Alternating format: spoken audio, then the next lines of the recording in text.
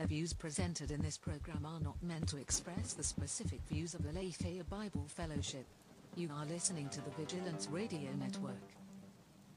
You are listening to Truth Time with Pastor Monty. Just when I thought I was out, they pulled me back in. I do have a very particular set of skills. Skills I've acquired over a very long career. You want answers? You can't handle the truth! The problem is having the right worldview and acting upon it.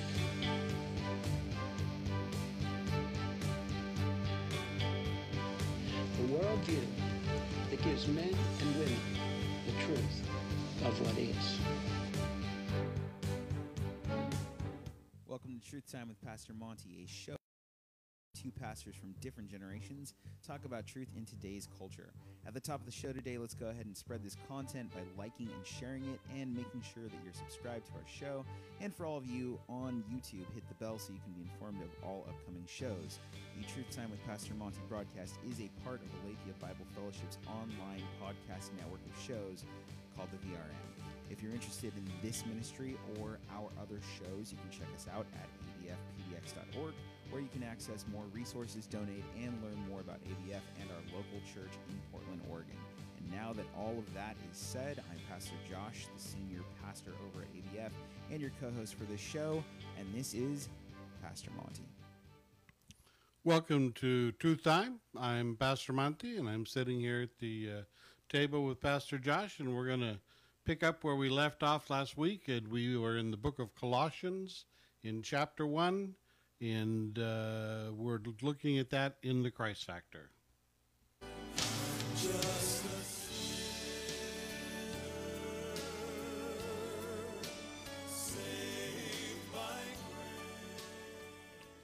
Now, we kind of ended our discussion last week with just a reminder of what the Apostle Paul was doing and the topic at hand in regard to Gnosticism. In establishing, the Apostle Paul is establishing several things. One thing that he seeks to establish is that Jesus Christ is the firstborn from the dead. We talked about that. He elaborates even more in the book of Romans in regard to that, saying that Jesus Christ is the second Adam. But then he says this, so that in everything he might have supremacy. Now, just let me stop there for a second and talk a little bit about something that's going on right now in our culture, as well as in our in what's happening with the sciences and things going on. So, back when I was a young man, I had an opportunity to listen to Dr. Walter Martin, when I lived in Hawaii, and Dr. Walter Martin, for those of you who don't know, what is the cults? Right? He was a premier he was a premier apologist. Yeah, basically, and if you wanted to know anything about the pseudo-Christian cults and the world of the cults, his book was like the Bible for a go-to. And I had an opportunity to go listen to him speak there while I was in Hawaii. And one of the things that he brought up, interestingly enough, was the subject of UFOs. And he talked a little bit about some of the things that were going on. Even now, I'm dating myself, but that was back in the late 70s, or mid 70s. So he was talking even then about this issue of UFOs and things that are going on. And I don't want to digress too far, but just to say that if you're watching the news today, if you're on top of what's going on, if you get cable TV at all, you know that there are several programs out there that are dedicated primarily to the issue of discussing various alien phenomena or things that are unexplained. And the United States military has finally come to the point to where because of the technology available, they're finally coming to the point where they're having to recognize that there are just things going on around us that we have no explanation for. whether it be unidentified flying objects or unidentified submersible objects. And these are things that have been captured on the radar and on camera from planes as they're doing patrols and what have you. So I find, with that in mind then, I find Dr. Martin's approach as well as my own understanding of this. Jesus Christ has a supremacy in all things. In all things. And if it comes to be somehow that this fascination with aliens somehow becomes more prominent in our future, as believers, we need to recognize that this is not nothing new. If you go back into the book of Ezekiel, and you go back into a couple other books where it talks about phenomena of angels and what have you, it brings up questions about, well, okay, and even if you look at the history of man and how some things are built during different periods, you see these types of things. And the Apostle Paul makes it very clear that Jesus Christ is supreme in all things. And as believers, I think we need to listen. Either the Word of God is accurate in what it states can be stood upon as accurate and therefore can be trusted, or it's not. And it clearly states here that Jesus Christ is supreme in all things, and that includes this side subject as well. That regardless of what we find out with aliens and what have you, even those elements are going to be subject to his supremacy. I know it's an odd side note, but these are things that are happening around us. Well, there's a lot of push to undermine that, even in like media and pop culture. Like I'm thinking back, I know you're not big on the Alien franchise, right? No, I'm not. But did you ever see it was supposed to be the big return of the original director, Ridley Scott, and it's called Prometheus. I think I've heard of it.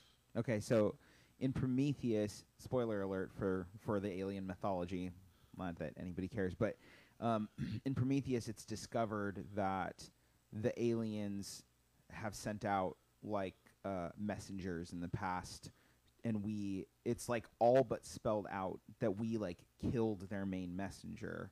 Okay. And so they have decided that like everybody's like a plague because of that, and so they're like going to wipe out humanity. Yeah. But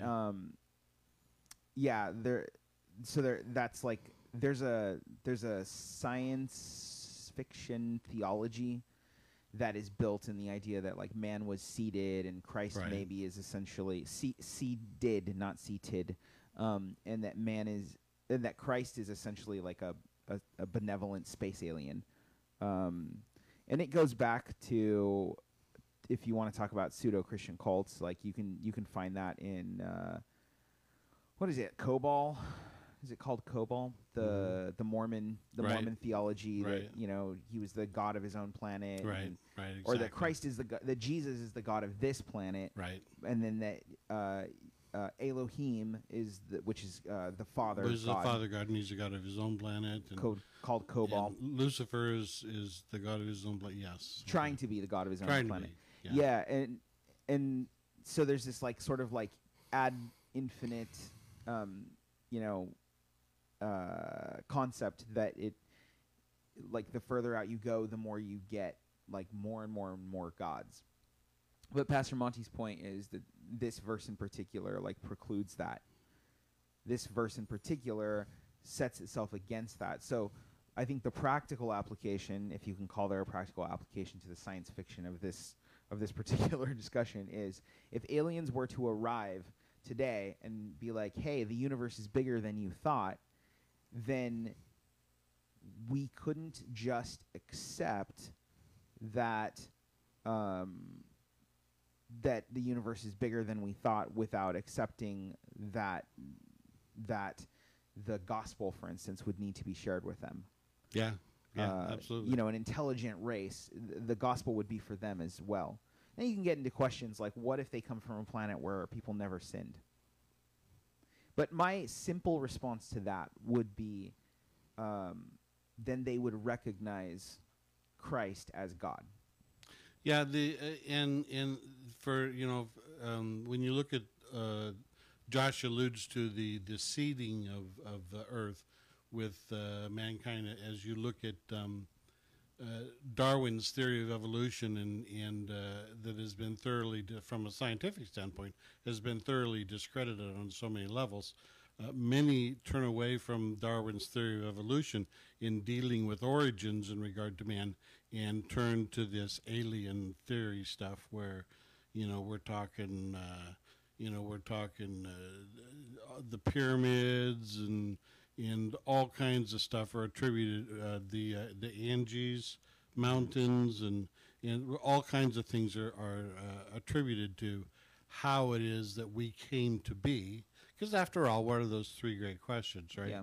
So origins is an important subject, but clearly this is one of those things. And here, Scripture is very clear that regardless of how it presents itself, we need to be very clear in our understanding that as far as Scripture is concerned, Jesus Christ is supreme in all of these things, and all are subject to his authority. Well, and it goes, we can take it out of the realm of aliens, too. The big discussion now is about multiple realities based upon quantum theory, right? And the same thing is true. Like, Christ is the God of all versions of reality, if that even is a thing. Quantum physics is now questioning that, apparently. The multiverse theory. Right. But even if there were multiple realities, and really what it comes down to is, if he is who he claims he is, then he must be who he claims he is. Yes. Right? And what he claims is overarching and complete in its reach. Yes, that's correct. And this is not the format to do that, so we won't delve into that. But Josh and I have discussed before, and from a biblical standpoint, it's easy to make the case that we only have sight for certain things, and yet Scripture makes it very clear that we live in a multidimensional world. And angels live all around us, and yet we're not able to perceive them. It assumes it, yeah. Yeah, so that is an answer to many of the things in regard to these alien things. But we don't want to digress, just to say that in all things, Jesus Christ reigns supreme. Now, the Apostle Paul, starting at verse 19, goes in and he says, that it pleased, for God was pleased to have all his fullness dwell in him, and through him to reconcile to himself all things, whether things on earth or things in heaven, by making peace through his shed blood on the cross. So then he goes on to say, for once we were alienated from God and were enemies in your minds because of your evil behavior, but now he has reconciled you by Christ's physical body through death, to present you holy to his sight, without blemish and free from accusation. So the Apostle Paul gives a little tiny bit of a dissertation here in regard to, again, to the condition of men, in that Jesus Christ, his purpose in coming was to provide a source of redemption for mankind, that we might, our sins might be covered by his blood, and that when God looks at us, he only sees the blood of Christ.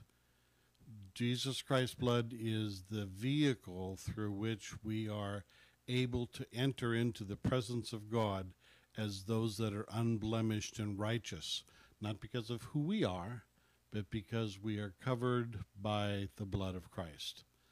I'm not even sure I can come up with a good analogy. Maybe a cloak of invisibility would be... A very Harry Potter of you. Yeah.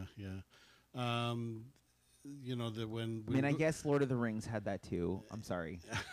Well, actually, it wasn't Which a cloak was- of invisibility. It was when he put the one ring on. Let's be clear. yeah, when he put the ring on, then he became invisible. But the No, idea. wait. Aragorn had a cloak of invisibility, right? Strider? Our producer Jasmine is like Not- giving me like signals not- like, wait a second.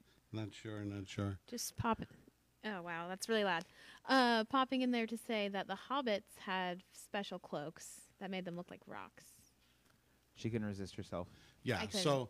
So the point being is that you know, we are sinful individuals, and we are able to be reconciled to God and enter back into His presence because of the work of Christ's blood shed on the cross of Calvary, and we are covered in that blood, and therefore we are. God sees us not as sinful, but as righteous. That's an important thing to understand as believers, that we are no longer seen by God as sinful, but righteous because of the work of Jesus Christ on the cross. That then becomes the crux of how it is that we proceed forward in our Christian walk, understanding that we can enter into the presence of God because of who we are in Christ. Yeah, and I want to add, because this is really the emphasis of the passage, is that there is a tangible reality to that, because again, this was written with a Gnostic, in a Gnostic culture, right? Right. And so there's this idea that we can do this by attaining some sort of gnosis or some sort of like hidden knowledge, Right. and that's the work that we should be doing. But Paul is very clear that it's the physical death of Christ that resurrects a physical body. Right. And that there's spiritual implications behind it, and so on and so forth. But it's the whole package of a human being that's being dealt with here. So that's a really important facet of it. Okay, we're going to close this segment with that thought, and we'll pick up on verse 21 in chapter 21. In chapter 1 Yeah. of the book of Colossians next week. Let's talk a little bit about relationships.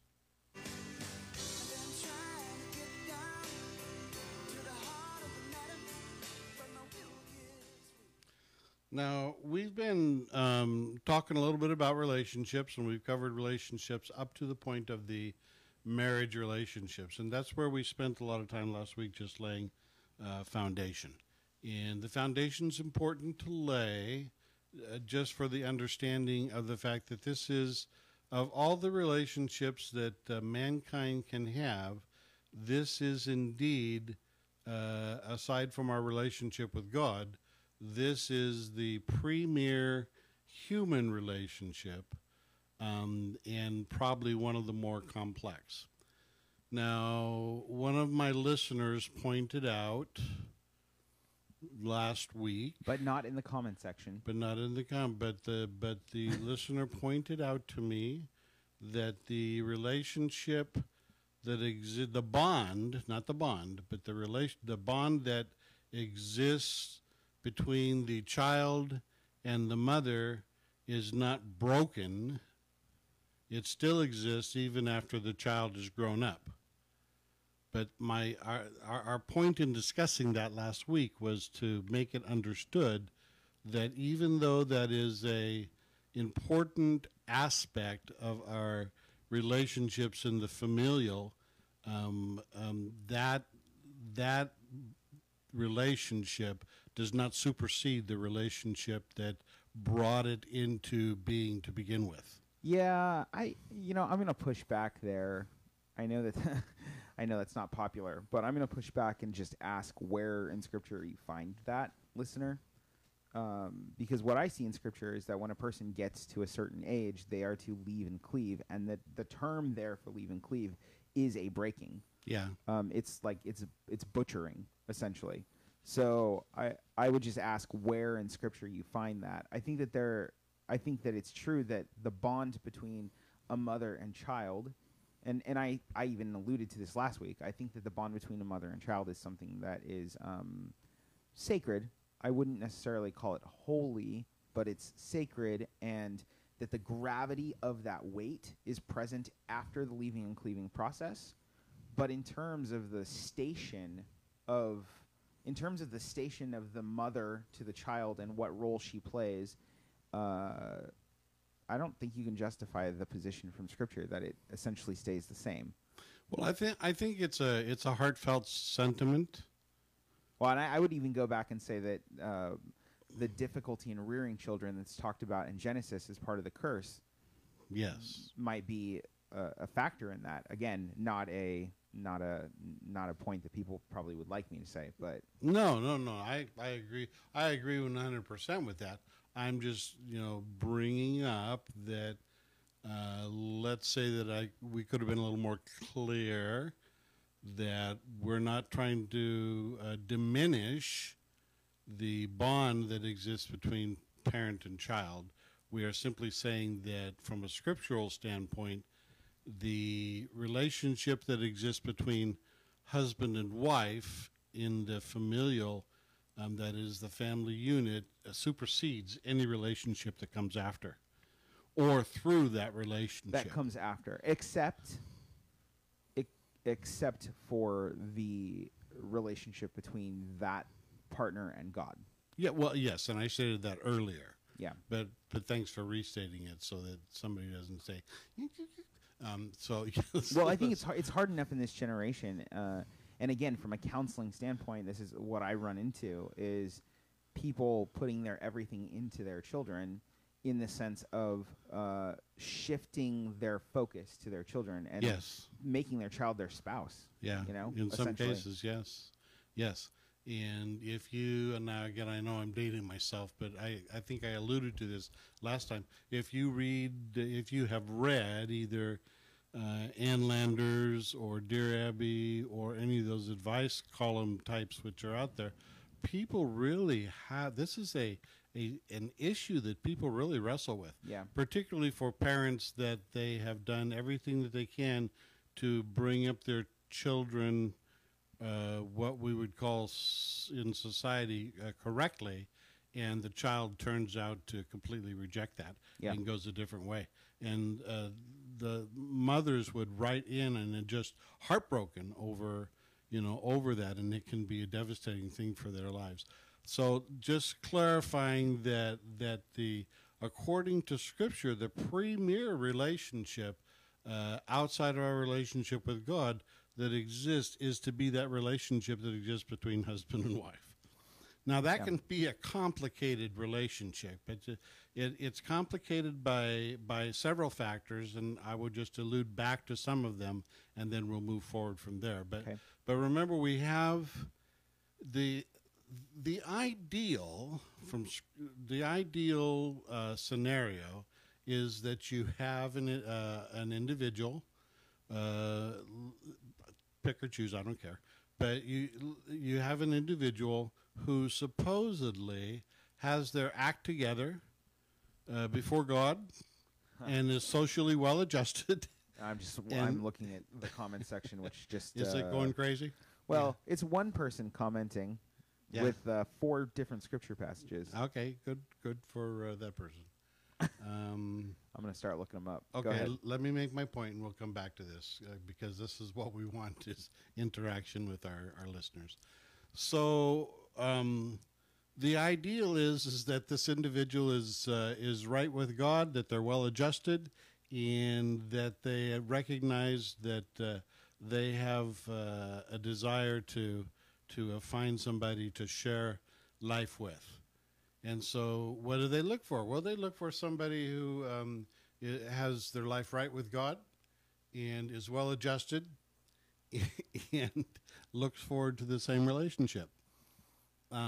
That's the ideal. And so what happens is those two individuals come together as husband and wife, and they now develop a relationship between them as a couple and between God, and move forward in order to procreate children so that they can help children grow into be well-adjusted individuals, and society perpetuates itself. That's the ideal. That is not what happens. That is not what happens. What happens is you have individuals that normally are brought up in family situations where their relationships with their parents as well as their siblings cause them to be maladjusted in how it is that they function within a real life capacity. And their relationships with God may or may not be existent, and or is oftentimes in its infancy in where they are at. And so when these two individuals come together and become husband and wife, they are faced with a multitude of issues that have to be worked out in order for them to have a healthy relationship. All right, well, we're getting pushed back in the comment thread. Let's see. It's just a few passages. Isaiah 66:13, I will comfort you there. In Jerusalem as a mother comforts her child. Let's see, Deuteronomy 32, Hosea 12:8, Matthew 23, all like the mother hen analogy. And the comment is God's description and nature of his love as a mother hen, an eagle and a bear, different in husband and wife. Not germane to our discussion. Yeah, I would agree. That is. You can't just pull scriptures out and throw them at us. So that's called proof texting, and it's not proper exegesis. That's right. That's called eisegeting scripture to prove a point. And the point that's actually, I mean, first of all, we could do that with anything, right? We could say because of scripture. Well, people do it all the time. You call yourself gods, for instance, in Psalms, right? And Christ actually uses that against the Pharisees. So, like, we got to be careful about that. But secondly, the husband and wife relationship is the relationship that the church is to have. It's what the church can attain. It's why Christ calls us the bride of Christ, right? Right. Our adoption into our relationship with God the Father is something that he gives to us, but it's not something that we can attain.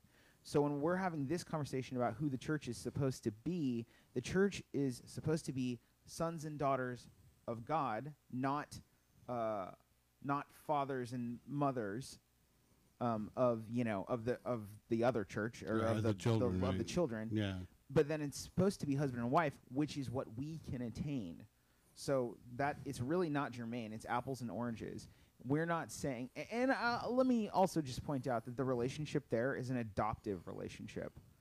So it's it's not even natural to us to be. If you're going to take the example of how God is like a father or a mother to Israel, which is really what it's talking about, and there's an issue too. You can't really talk about it from that standpoint because he's an adoptive father, which isn't the same thing as his relationship with Christ, which we're not capable of emulating. There's so many reasons why that is eisegeting and not exegeting. Right, and we say that with lots of love, but yes, the most love. Yes, but the reality is we need to be careful that when we look at God's word, we make sure that we have things understood within the priority of what God's word says. And we understand that we can be we should be good parents, for instance, to our children, and we can look to God as an example. But that's not what we're talking about here. And we're also not talking about what we're talking about is what we as Christians can work toward. Right. Which is being a good wife, and a good husband. Yeah, in the submission structure. Yes. Thank you for your comments and thank you for participating because that's what we want to have open discussion. Now, feel free to use scripture to continue to use scripture. Yes. Yeah. So the important thing to establish here is that the ideal exists, and we go from Scripture to understand what the ideal is. But the reality of the world in which we live in, and this is whether you are churched or not, the reality of the world in which we live in is that when the relationship that they're going to have between a husband and a wife, they bring all this baggage with them, and the situation is far from ideal. Now we won't. We won't go into the depths of marriage counseling, but I would just say that when we do premarital counseling, one of the things that I talk about is the fact that people get married for a multitude of reasons. There are like 10 or 12 different reasons, major reasons why people get married. And then any infinite number of sub-reasons underneath that. Yeah, absolutely. So it's not a pure thing, and that's one of the reasons why I won't marry somebody. I won't marry a couple unless they've gone through about 25 hours of counseling. You won't officiate. I won't officiate. Well, marry. I married these people. Well, I know you're not going to be polygamous, but no. But I'm just saying. I'm just specifying officiate. That's fine. That's fine. Yeah, whatever. I got you. So I won't officiate a wedding unless you spend you and your spouse to be spend about 25 hours of counseling with us, because it is so complicated. Oh yes. Yeah. Yeah.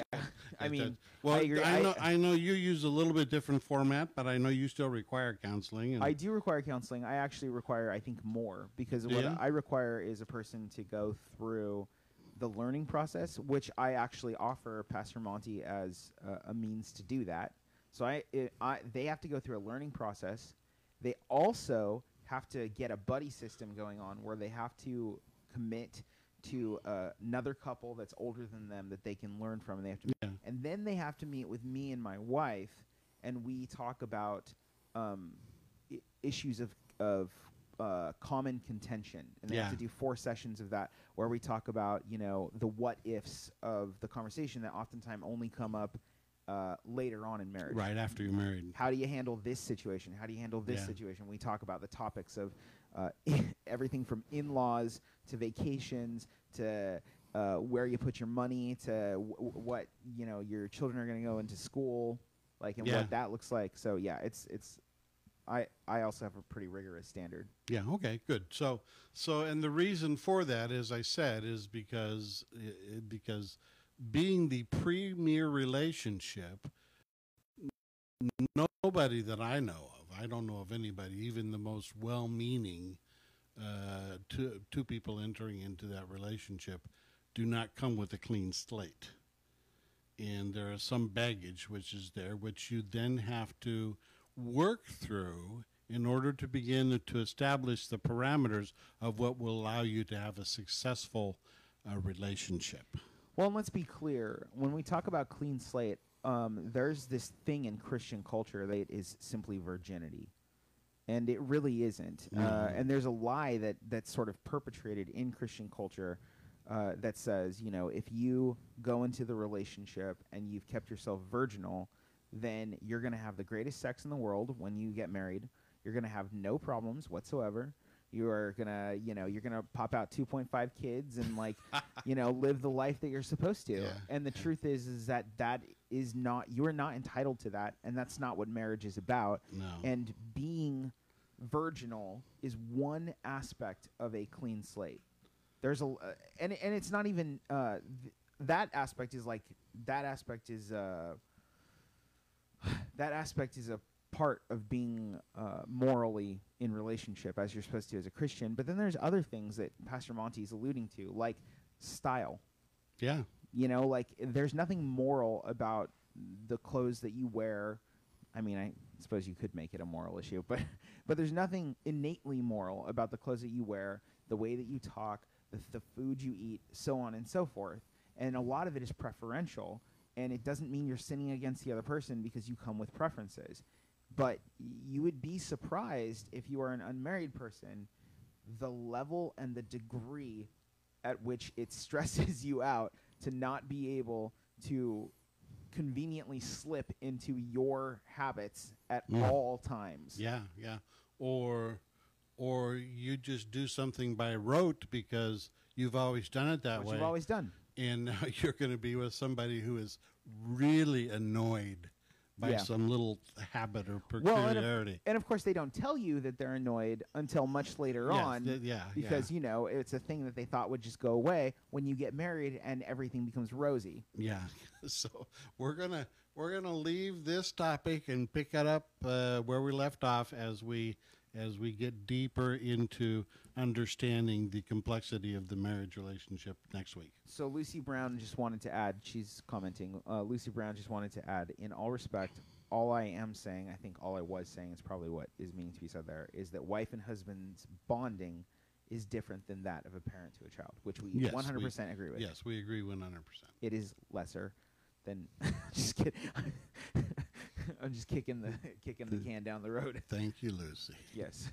Oh, okay. So we're gonna jump into our discussion in regard to what we have on the table about parenting, and particularly Oh, here we go. the state.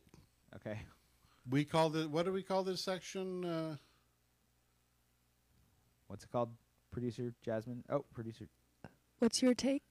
Oh, what's your? This is. What's your take? Yeah, this is our new section. What's your take? It's all about bribery. Yeah. No music for that? Okay. Okay. That was it. Oh. Okay. There we go. We're working on the music for it. Okay. So thanks to producer Tiffany for the name. What's your take? Okay. So where we left off last week, remember we're having a discussion which is here because it is in the news and it is certainly an issue, is when you turn your children over to the school system, we'll say for convenience the state, but really it's the school system because each school system is run separately. I mean, it's by the state. Okay. So, but for sake of discussion, we'll say the state. But when you turn your children over to the school system, have you negated your responsibility? That's the question. Have you negated your responsibility as a believer to undertake the task of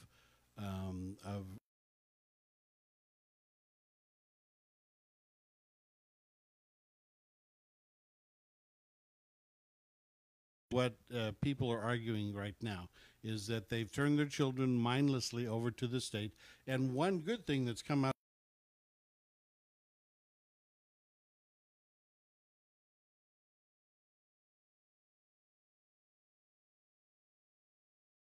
finding that this curriculum was clearly not biblical in any shape or form. So in that case, I would say, yes, you did turn your children over and were abdicating your responsibility.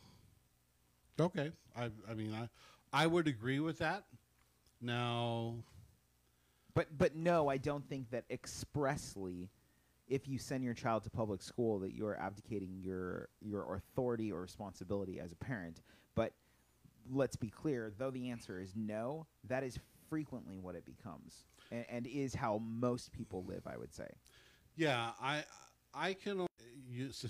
Since you participated in this, you know that what I'm saying is accurate. But your mother and I had the very real understanding that just because you went to public school didn't mean that negated our responsibility. Yeah, we had meeting after meeting. Meeting after meeting. We had not only had meeting with the school, that my children's teachers, with some delight and some dread, hated our parent-teacher conferences because the first thing that I did when we had the parent-teacher conference was to lay down what what the rule was and how we were going to function as far as I was concerned.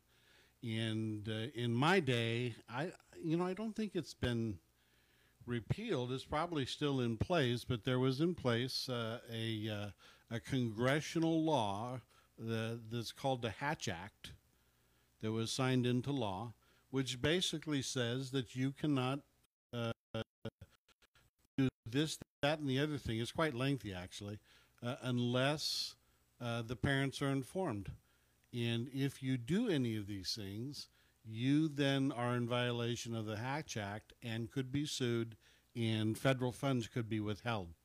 And I would simply point out, and I had a copy of the Hatch Act in every one of my children's files, and I would ask my children's teachers point blank, have you read this?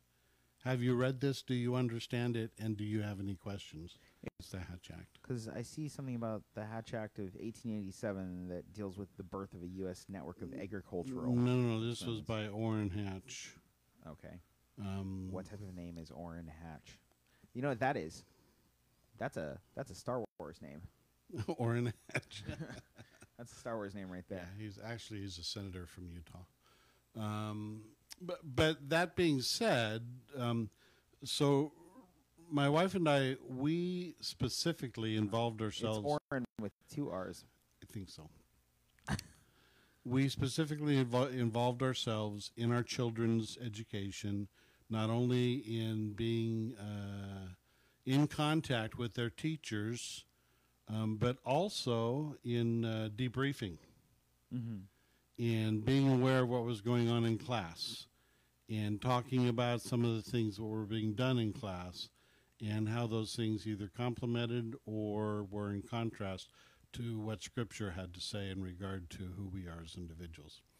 So it is possible to do it, but what it takes is that when you get home from work and your children have been gone to school all day, you can't just set them in front of the TV and try to shut it off and unwind. Mm-hmm. You have to be actively participating. Well, and that is the case.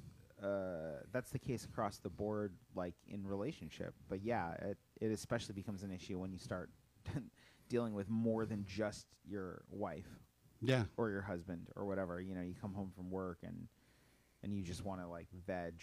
It's like that's not. Nope, that day's done. Yeah, unfortunately, and so many parents simply negate that responsibility and just kind of throw their hands up. Now, in all fairness, there are some subjects that I clearly would throw my hands up. I'm not a math guy, so I could never help my children with math, because in my world, 2 + 2 = 4, right? But have you ever tried modern math? Oh my goodness, they want to do all kinds of gyrations to get to the answer, and it's like, nah, I can't do that. I heard that type of math is like Common Core is what you're thinking of. Yeah, I heard that Common Core is going away because people don't understand it. I hope it does, but I don't know. That's crazy. So yeah, so the point being that as believers, we have a responsibility to involve ourselves and to be aware of what's being taught, particularly because it is through the school system, and we spoke about this earlier, it is through the school system that these specialty groups have gotten in and have begun to educate or re-educate our children, as it were, into their way of thinking. So for example, within the last probably 20 years, there has been a persistent effort by the homosexual and like communities to redefine the family. Oh, redefinition of family was like back in the 90s. Well, but they still work on it. Now it's redefinition of sex and sexuality, gender. Right? Yeah, sex and it's gender. like it's an identity redefinition. But yeah, there's always been agendas, and it's not so much that agendas are the problem, because people always have agendas. That's how you push something through. It has to be there. But it used to be that agenda was, for the sake of, for instance, learning, and you sort of had this concept that came out of the Enlightenment era, which is fairly. There's a lot of reasons that you could say is anti-Christian. But you had this sort of concepts that came out of the Enlightenment era of truth, beauty, freedom, love that's founded in human beings. And out of that era came all sorts of things like Darwinism, like eventually Dewey and his reform, and finding the beauty of things in humanity rather than in God. And I think that's really what the issue is. I think that agendas that use an atheistic system like the public education system make sense because that's the natural outworking. It's just a conduit. It's like, it's part of the food system, or the circle of life, Right. when you're using Right. that system. So I think the problem is not necessarily agendas. It's what the system is trying to accomplish. Like, ultimately, that system, the public education system, is about understanding self and our relationship to ourselves. Yes, and this is a very important issue for those of you who have children, and for those of you who are going through the process of trying to raise them. There are so many. The world was way simpler when I was a child. They Yeah, they didn't even have television or weren't- radio, They had television, Josh. It was black and white, though. and it was one. Yeah, it's black and white. But they didn't have all of the influences as well. And then when when my wife and our children were growing, Rose's children and mine were growing up, there were influences, but we maintained such a tight control that it wasn't as difficult for us. Well, it was easy to do because the influences were so small in Right. terms of, And I was, my expertise and field of study was particularly in that area. Well, and when I say it was easy to do, it should also be noted that it was still something that people didn't do. Right. And I think that that's the case across the board, like the ruffians of society. There's always those parents who don't do it because it's just easier Well, it's a lot of work. to not do it. Yeah, it's a lot of work. Not easier in the long run, but easier in the short term. So we're going to bring you a new topic next week, that stuff that's going on in the news, and we'll discuss that. But we just want to say that this is something that is ongoing. If you have small children and you're wrestling with how do you raise them, how do you educate them, we're not advocating or saying that you can't send your children to public school if you can't afford private, or you don't have the ability to homeschool or do those things. But you definitely need to involve yourself in that process if you intend to use that as a vehicle for your children to be educated. Yeah, I think I alluded to it earlier when I said that the public education system is about exploring self. The original education systems in the West, were established specifically post-Christianity, were established specifically so that we could learn about God.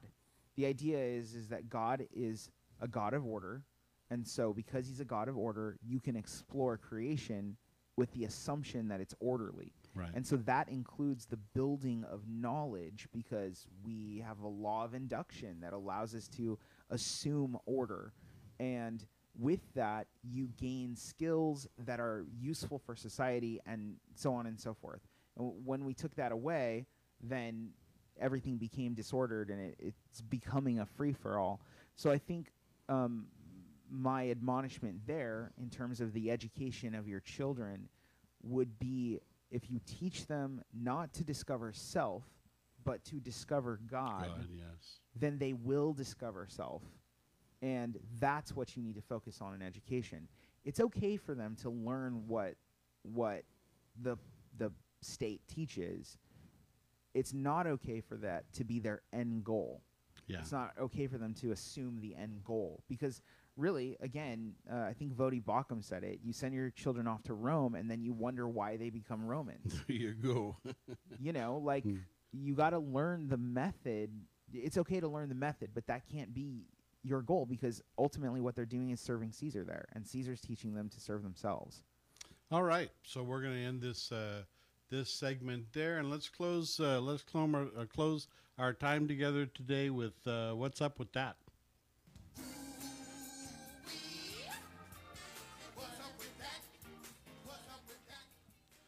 Well, we're getting into springtime, and it's an important time of the year, and many of you that are boaters out there, you're starting to get your rigs out and wash them off and get them ready to put into the water. Wait, people wash their boats to put them in the water? They should. They should clean them, any debris off of the keel and all that. Okay, that's you can understand my. It's like when people make the bed to go to bed. Sure. Why would you? Yeah. Yeah. No. Anyway. Okay. So I'm not a boater, so whatever. This is kind of a public service announcement to remind you of a couple of things. First of all, when you there's a particular way that you're supposed to put your boat into the water, and what you've got is you've got your truck or car, normally a truck, but you've got your truck or car hooked up to the boat, and then you've got a trailer, and the boat sits on the trailer. You're supposed to back the trailer just enough into the water so that you've got enough water so that you can float the boat off of the trailer and get it that way. This is on one of those docks. Now, that you drive down. Okay. Right, Okay. the drivable deal there. Now, the thing that you're supposed to do is you're supposed to check and see how far back you can make that to happen. Yeah. If you're careless, however, it can become a disaster. And in Hamilton County, Tennessee, this poor guy lost his boat, his trailer, and his truck into the river because he didn't check those things, and the boat ramp had a sharp drop off, and he drove his truck right off the back of that ramp. So he didn't stop with just the trailer going back, but he backed his truck up far enough into the water that he couldn't control it. That the gravity just pulled him. Yep, pulled he it lost. Back down. That's crazy. Yep, but he got out. He wasn't hurt. But the trailer and boat were fine, but the truck was destroyed. So they recovered the vehicles. And they everything got off them out. Yeah, they just tore them out. That's crazy. So public service message. Ideally, remember we talk about the ideal here. Ideally, you should have at least 2 people when you launch a boat, so that you can have somebody guide you and make sure you're doing it good. If you're doing it with just one person, you need to be very careful that you do not have anything enter the water except for that trailer. That guy must have felt real dumb. I think that they have. I bet his buddies back in Tennessee. Real making fun of him. Yeah, I think when I was in Hawaii, when I was in Hawaii, we went manta ray watching. Yeah. Manta ray watching. Man, I got so seasick. Anyway, but there was a giant boat ramp that we sat on for a while, waiting for the crew before us to come in, and I think they had grooves or something like that, like bumps. Yeah, to let you know. To let you know, yeah. So, like, do they? Is that not a standard feature or something? A lot of people. If it's an older boat ramp, no. Okay. That's only a new concept.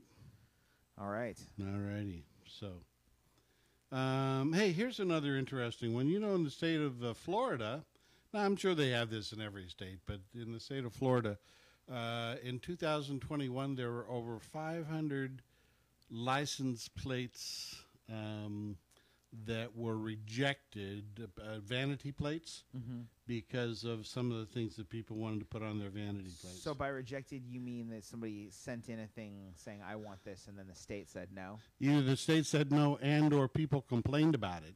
Okay. Because they saw the plates. Oh, they got, like, revoked? Yeah, they Interesting. They saw the plates and turned them in and said, that ain't right. Why do people do that? Well, here's some examples Freedom of things. Expression. Here are some examples of things that were rejected.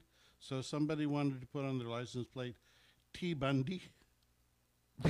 That's not because of Ted Bundy? Yeah. What? Or how about... Why did that get rejected? What if that person's name is legitimately like, Terry Bundy, or like... Or how about... Theodore. Theodore's Ted. How about fart? FAARK, Come on, yeah, come everyone loves a on. good fart joke, Or how about and the other people are liars. Or how about 2020 WTF? Whiskey Tango Foxtrot. Yeah. Forever 69. Okay. What if the person's 69? What if that's their like projected age or? Drug man. Okay, that one. That's a little That's I don't know. What if you're a pharmacist? Or I fart. Or or nuts. Okay, the last one, V nasty. Does it? Here's my question: if they don't, because I know you got to pay for vanity plates. Yeah. If they reject it, does it cost you anything? Probably they give you an option to put a different one since you already. Well, paid I'm it. just saying. I think that would be a really cool reject. Like that'd be a cool art project. Is to get a bunch of rejection notices of like just crazy ones. You know, like even like a coffee book. I think it'd be fun to do like a coffee book of like rejection notices for, of, like, for vanity plates. I think that'd be a pretty fun coffee book. Well, it could I'd read it. It could be an art display at the Met. Yeah, totally. Yep. Yeah, totally. I mean, if it doesn't cost you anything. Because they don't care whether things are offensive there or not. You know, they just. Well, yeah. I mean, I think that's. I understand it's the state, and so theoretically, it's their like. They have the right, in theory, to decide what is on it. But come on, if you bought those plates, I think it's weird. Yeah. Okay. Let's let's close our time together with this. Hey, you know, there's an off-Broadway play in New York that is called Perfect Crime. Okay. And they had to shut down the play because somebody stole all the copper fitting from the basement. So that the plumbing for stolen, they couldn't do the play because there was no water. That's terrible. It was the perfect crime. But it's not the perfect crime. The perfect crime is the crime that you get away with. I mean, that's funny. That's a crime. Yeah. But the perfect crime I thought it was great. Is the crime you get away with that nobody knows even happened. Yeah. That's the perfect crime. Okay. Yeah, I agree with you. But I thought it was funny. Yeah, that's ridiculous. Yeah, that's great. All right. Well, that's our show for today. Surprisingly, I don't know about you, but for me, it went really fast. Josh, take us out of here. Okay. Okay. I see what's happening. I'm just looking at comments. Yeah. People really liked the I fart plate. No. No. It's just the producers are publishing stories as opposed to fielding comments. Anyway, I'm kidding. There's no comments there. It's just Anyway, that's weird. Okay. So if you're someone, who is seeking answers and you want to know more about your faith, or if you're new to Jesus Christ in the Bible, check out our website, abfpdx.org. This show, the Truth Time with Pastor Monty podcast, is a resource of Aletheia Bible Fellowship of Portland, Oregon. And we are a member of what's called the VRN, or the Vigilance Radio Network, which is ABF's web portal that provides helpful and interesting resources for the church, local and at large. If you're one of those who's enjoyed this service, remember to like, subscribe, and share our podcast, which you can find always in ABF's various places, the YouTube page, Facebook, so on and so forth. So take a second to do that so you can stay up to date whenever we share new content each week. Remember that this content is shared every Tuesday at 11 a.m. I'm Pastor Josh, your co-host and senior pastor over at ABF, and this has been Pastor Monty. The views presented in this program are not meant to express the specific views of the Aletheia Bible Fellowship. You are listening to the